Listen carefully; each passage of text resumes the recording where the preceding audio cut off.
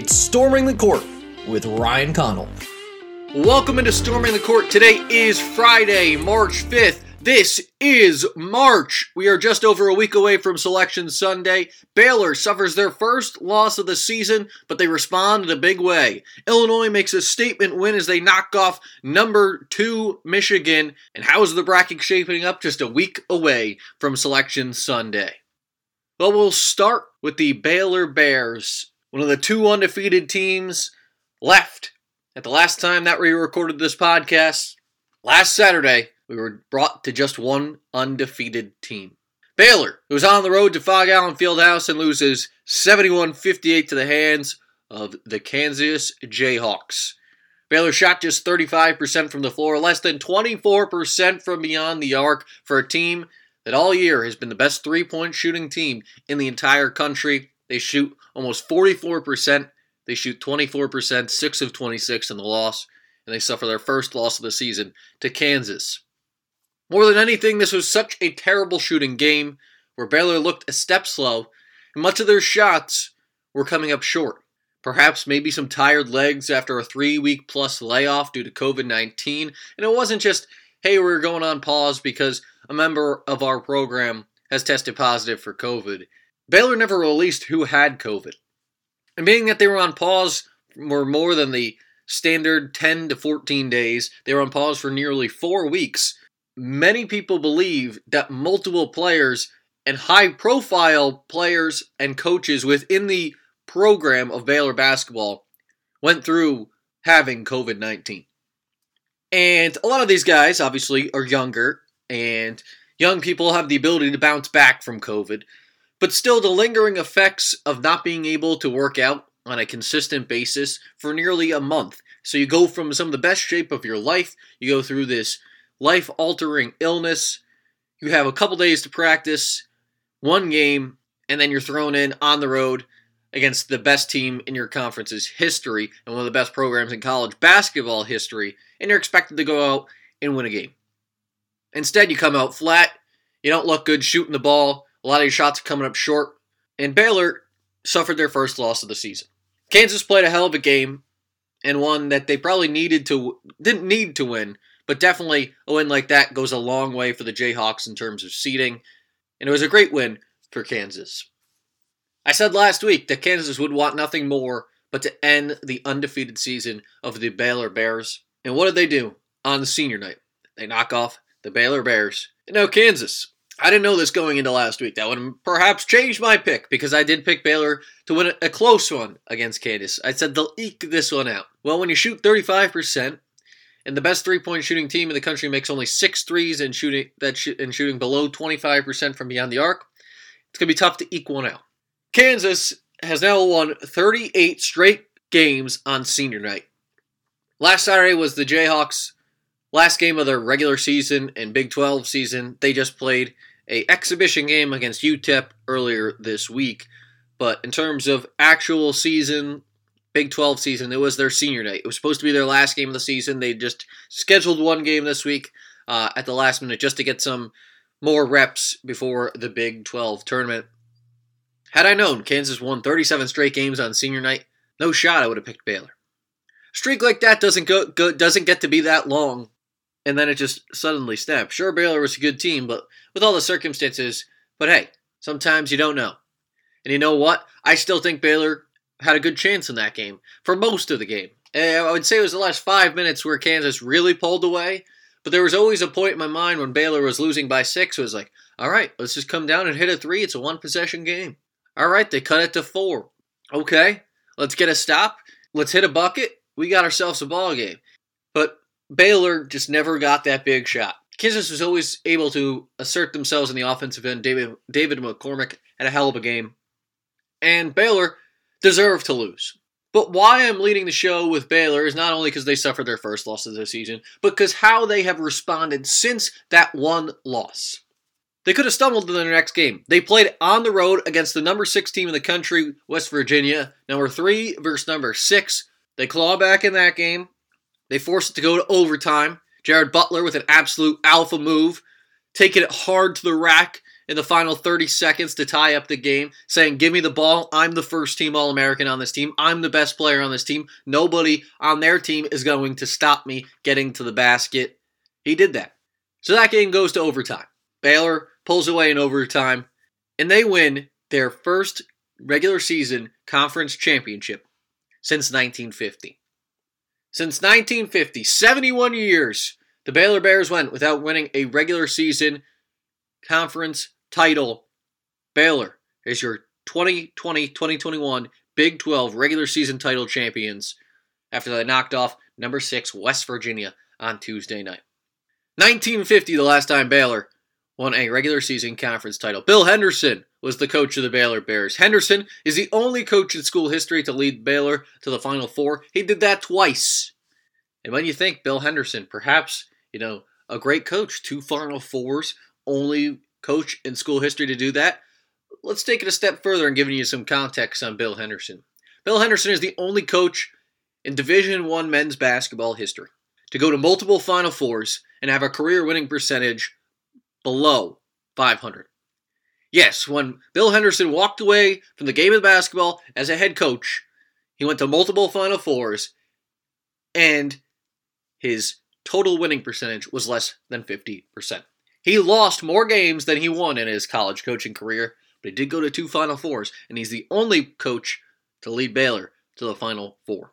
And it wasn't just that win against West Virginia. Sure, that was a momentous win. You think, okay, that's what they played this whole season for. They were gunning for a Big 12 title. They captured that. All right, here's a letdown game against Oklahoma State just 48 hours later on their home floor. No, Baylor comes out, wins by 11.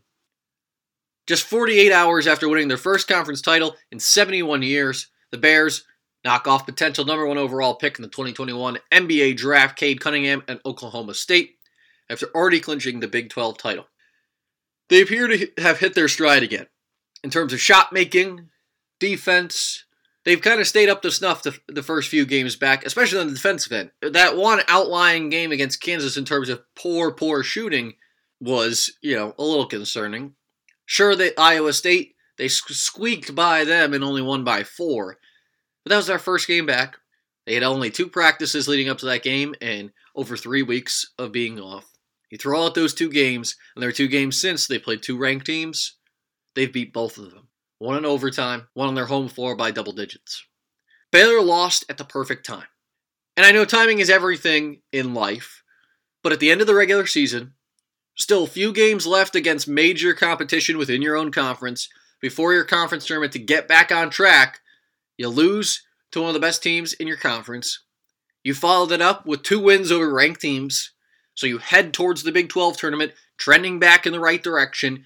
You roll through the Big 10 tournament. You enter the NCAA tournament with confidence and, no pressure of trying to keep an undefeated season alive because that's already gone. You can run into the NCAA tournament with a lot less pressure on your shoulders.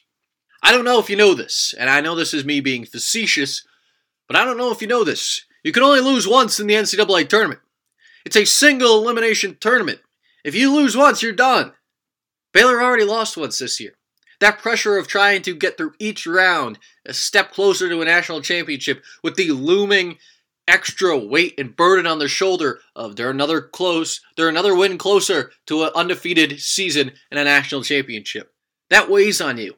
Even if it's just you're playing, as a 1 seed, you're playing in the second round, you're playing whoever wins the 8-9 game. And maybe they're up at halftime. Just that little bit of doubt creeping into your mind. With all that pressure on your shoulders. Hey, can we keep this undefeated season together? We worked so hard to get to this point. Can we close it out? Is this going to be too much? Can we come back from this? You don't want any of that in your head. And it'll be interesting to see how Gonzaga handles that pressure if they make the NCAA tournament as an undefeated team. But Baylor lost at the perfect time. They lost to a great team coming off a COVID pause. So there's, I wouldn't say a built-in excuse, but a reason for their poor performance. They respond with good performances after that and show that they're able to bounce right back and get on track to where they left off. You build up some confidence at the end of the regular season, you plow through the conference tournament, and you enter the NCAA tournament with, I think, probably the most complete team, top to bottom, and with a hell of a good shot to win the whole thing. Baylor looks real sharp And for those that counted them out after that one game against Kansas, saying, oh, there's no way they're going to win at West Virginia on Tuesday. They might lose a couple games in a row, and if they lose to Oklahoma State had won 5 straight games. Perhaps Baylor is going to go from no losses to 3 losses and have a 3-game losing streak. No, they lost 1 game. They lost 1 game because they shot terribly. They had just 1 game and 4 practices under their belt after 23 plus days off from not playing basketball and no physical activity. When Michigan returned from COVID pause, they were put on pause by the university. They were still able to practice in limited capacity, individual workouts, and do things along those lines. Baylor can only practice 2 days before their game against Iowa State, their first game back. They were all in quarantine and isolation for multiple weeks. There was no individual workouts in the gym. There was no team practices. There was nothing. So now they lose 1 game, people started to write them off. But what do? They go on the road. They capture the conference regular season title on the road against a top 10 team in the country. They follow that up 2 days later and knock off potential number 1 overall pick in the upcoming draft at home by double digits. Baylor is all the way back. They're sharp. They lost at the right time. They're poised to make a deep run to the Final Four and perhaps even win a national championship. That's the Baylor Bears. That's the biggest story, I think, in college basketball. How they've been able to deal with everything that's going on. So we talked to the 2021 NCAA tournament. The last few weeks we've been talking bracketology in terms of bubble watch and teams, what they have to do and comparing resumes on who should make it or what work is left to be done for those on the bubble. This week I want to dive a little off of that and more talk 1 seeds. So before I get to the 1 seed talk, I will still fill you in with the latest bracketology. Both of these brackets are released as of this morning, Friday, March 5th. Terry Palm of CBS Sports, last 4 in. Michigan State, VCU, Drake, St. Louis. His first 4 out, Boise State, Syracuse, Seton Hall, Ole Miss. Joe Lunardi of ESPN, his last 4 in. Drake, Michigan State, Xavier, Boise State. Lunardi's first 4 out, Seton Hall, Utah State, St. Louis, and Duke. So let's talk 1 seeds. Because I think the 1 seeds are all but set for this year's NCAA tournament. We are, as it stands right now, 9 days from Selection Sunday, a little over a week away. Gonzaga is safely a number 1 seed, even if they lose before Selection Sunday. Okay, there's your number 1 overall seed. Check. Baylor is still a number 1 seed if they lose another game this season. Okay, check. That's 2. Michigan is safely a number 1 seed as it stands right now and probably won't fall off even if they lose another game this season. It'll only give them their 3rd loss of the year. Okay, check. So already we got 3 teams. We got 3 number 1 seeds. There's only 4 brackets. The 4th number 1 seed as it stands right now is Illinois. They beat Michigan earlier this week in an absolute beatdown. Illinois was playing without their best player and National Player of the Year candidate Ayo Dosunmu. It didn't matter. On the road in Ann Arbor, they torched Michigan. And Michigan looked terrible. But Michigan responded just 2 days later and knocked off rival Michigan State by 20 points at home. So quickly, Michigan puts away the doubters of those that question how they did, but they just looked out of sync against Illinois. It's bound to happen. But still, they're safely a number 1 seed. They have just 2 losses all year and have looked like one of the most complete teams in college basketball. Illinois moved up to the 1 line thanks to Ohio State losing multiple games in a row here. And their big win over Michigan all but solidified them as the 4th number 1 seed. They're the number 1 seed according to both Jerry Palm and Joe Lunardi and are pretty firmly there. They have a big matchup with Ohio State on Saturday, which we'll touch on here in a few minutes, but how many teams are really vying for that last number 1 spot? That's what I want to talk about. So we have Illinois, as it stands right now. They're 4th, and squarely, I think, the 4th number 1 seed. Then we have Ohio State, probably the top team to move up to the number 1 line. They could pick up multiple signature wins in the Big Ten tournament. A statement win against Illinois just on Saturday night. They have, I think, the most leverage to get back to the 1 line. But they have lost 3 games in a row and kind of don't look like themselves. So there is a little concern there. Alabama. If they run the table through the SEC tournament, they should be at least talked about and in the conversation for number one seed, they have a worthy resume to be on the one line. Houston possibly is in the conversation, although I think the Cougars took a few too many losses in the American because they play such a weak schedule. Those losses, I think, weigh more than people realize. Their record might look good, and in terms of they might have less losses than teams that end up on the one line, but they just don't have the strength and quality of wins that Illinois and Alabama or an Ohio State have. And perhaps the only other team with the smallest case for a number one seed is Iowa. If they win the Big Ten tournament, they theoretically have to beat Michigan, Ohio State, Illinois, probably two of those three to do that. If they do that, that means both other teams vying for the one spot, Illinois and Ohio State, don't win the Big Ten tournament. So that's a strike against them, and that means Iowa does, so that jumps them up to at least a level playing field, and then it depends really on the committee's discretion at that point when you compare the resumes side by side. So there's an outside chance, very outside, very limited chance, and small case for Iowa to be on the one line. Realistically, though, if Illinois beats Ohio State on Saturday, that pretty much locks up the number one seeds. If Ohio State wins, that's where the conversation opens up. Because if Illinois wins, they lead the nation in quad one wins. They'll finish second in the best conference in America, the Big Ten, only behind Michigan, the team who's also a one seed. So essentially it comes down to Illinois, Ohio State, and Alabama. Well, more likely than not, it will be the second team from the Big Ten. This year, the top of the bracket has been pretty easy to lay out. Enough teams have separated themselves to where it isn't too much of a debate. Again, the first three number one seeds, Gonzaga, Baylor, Michigan, in that order, are all pretty much secure. I don't see a way that those three don't end up on the one line. Then the question becomes, should it be Illinois? Should it be Ohio State, Alabama, perhaps a Houston or Iowa? I really think the conversation can only be between Illinois, Ohio State, and Alabama. And if Illinois wins against Ohio State on Saturday, the Illini all but lock up the number one seed and are a number one seed in the NCAA tournament for the first time since 2005, when they lost in the national championship to North Carolina. So let's look ahead to this week's upcoming games in college basketball. Three absolute great games we are going to talk about for you. First one comes on Saturday. Number 17, Oklahoma State at number 6, West Virginia. Cade Cunningham has been putting on a great show the last few games in college basketball. Doesn't play that great in the first half. When the clock turns to the second half, Cade Cunningham comes alive. 20 of his 24 points against Baylor on Thursday night in the second half. He absolutely dominated Oklahoma. He had a 40-10 game in the first game they played and willed his team to victory in the second one with another 15-10. But Cunningham left the game against Baylor in the final minute. He rolled his left ankle on the foot of Davion Mitchell. Was helped to the sideline by coaches and fellow players.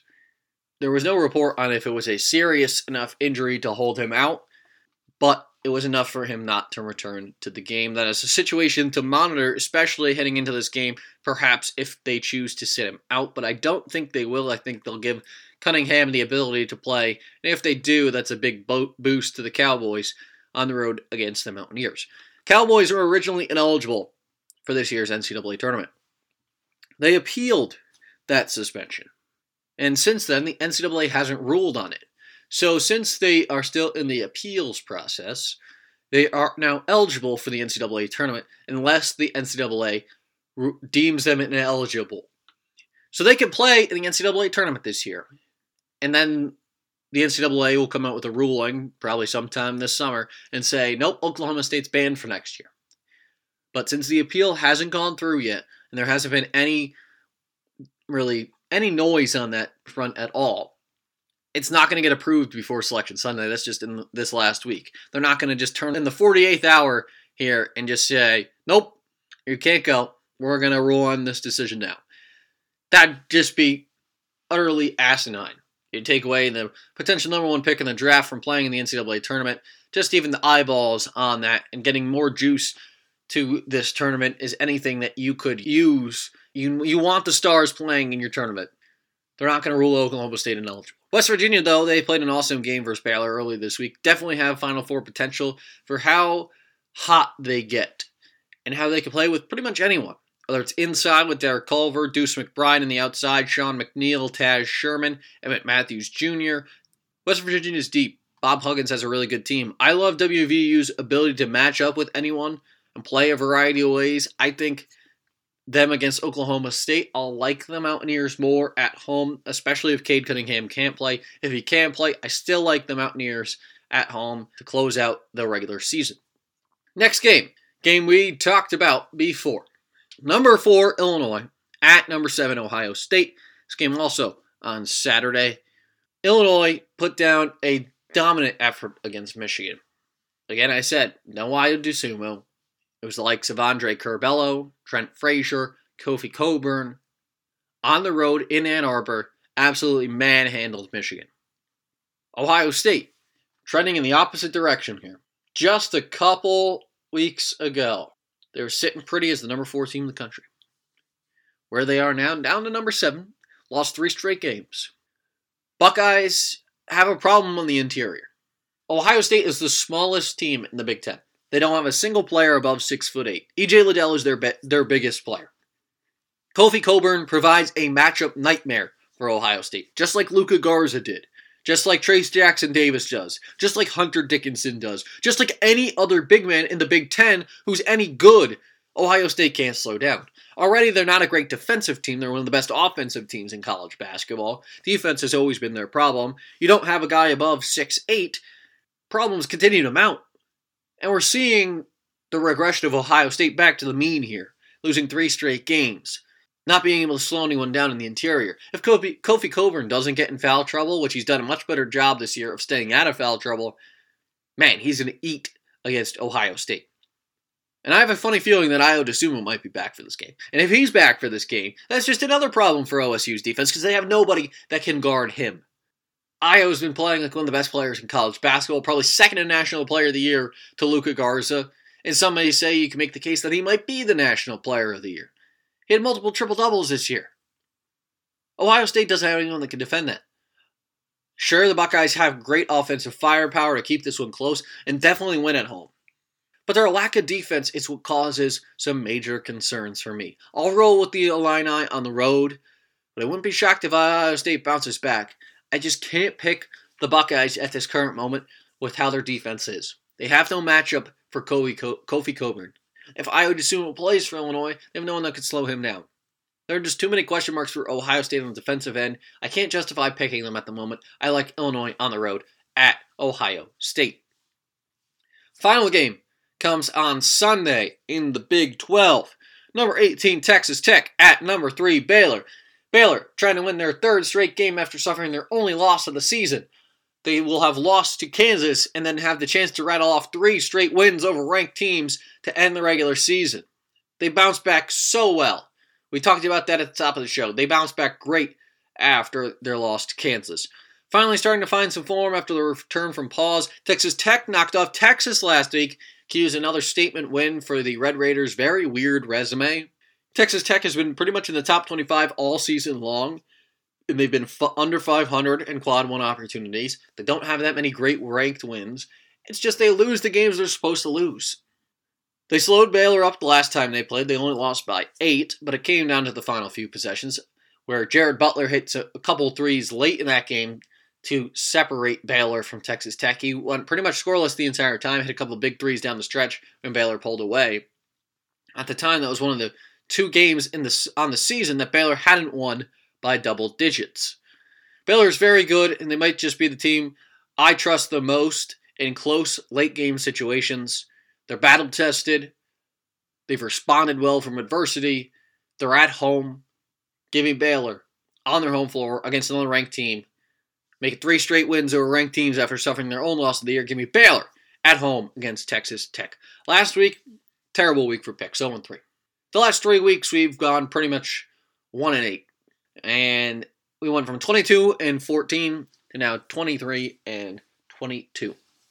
Still above 500. Let's close out the regular season strong here. Conference tournaments on the horizon for next week. Let's close out the regular season strong with picks. Let's keep this above 500. I like West Virginia at home against Oklahoma State. I like Illinois on the road at Ohio State. And I like Baylor on their home floor against Texas Tech. That'll do it for this episode of Storming the Court. Please make sure to subscribe to the show on Apple Podcasts, Spotify, and wherever else podcasts are found. Continue to share the show with anyone who is interested in college basketball. We're just a week away from Selection Sunday. After the brackets revealed, we'll have a lot more content on this show. I'm considering bracket by bracket breakdown. Each region, we're going to break it down, a separate show, talking about every matchup. Full bracket NCAA tournament preview. That's going to be electric. You're going to want to hear that. And you know, so many people fill out brackets. Share the show with them. Let's give them the knowledge. Let's help people in their bracket pools. That's what we want to do. That's how we grow the show. Can't wait for that, just a week away from Selection Sunday. Everything you need to know about the show can be found on Twitter at Rye_Connell. That's RY_CONNELL. Thanks again for listening. Enjoy another weekend of college hoops. It's the last weekend of the regular season in college basketball. Enjoy it, because this is March, and I'll see you again next week.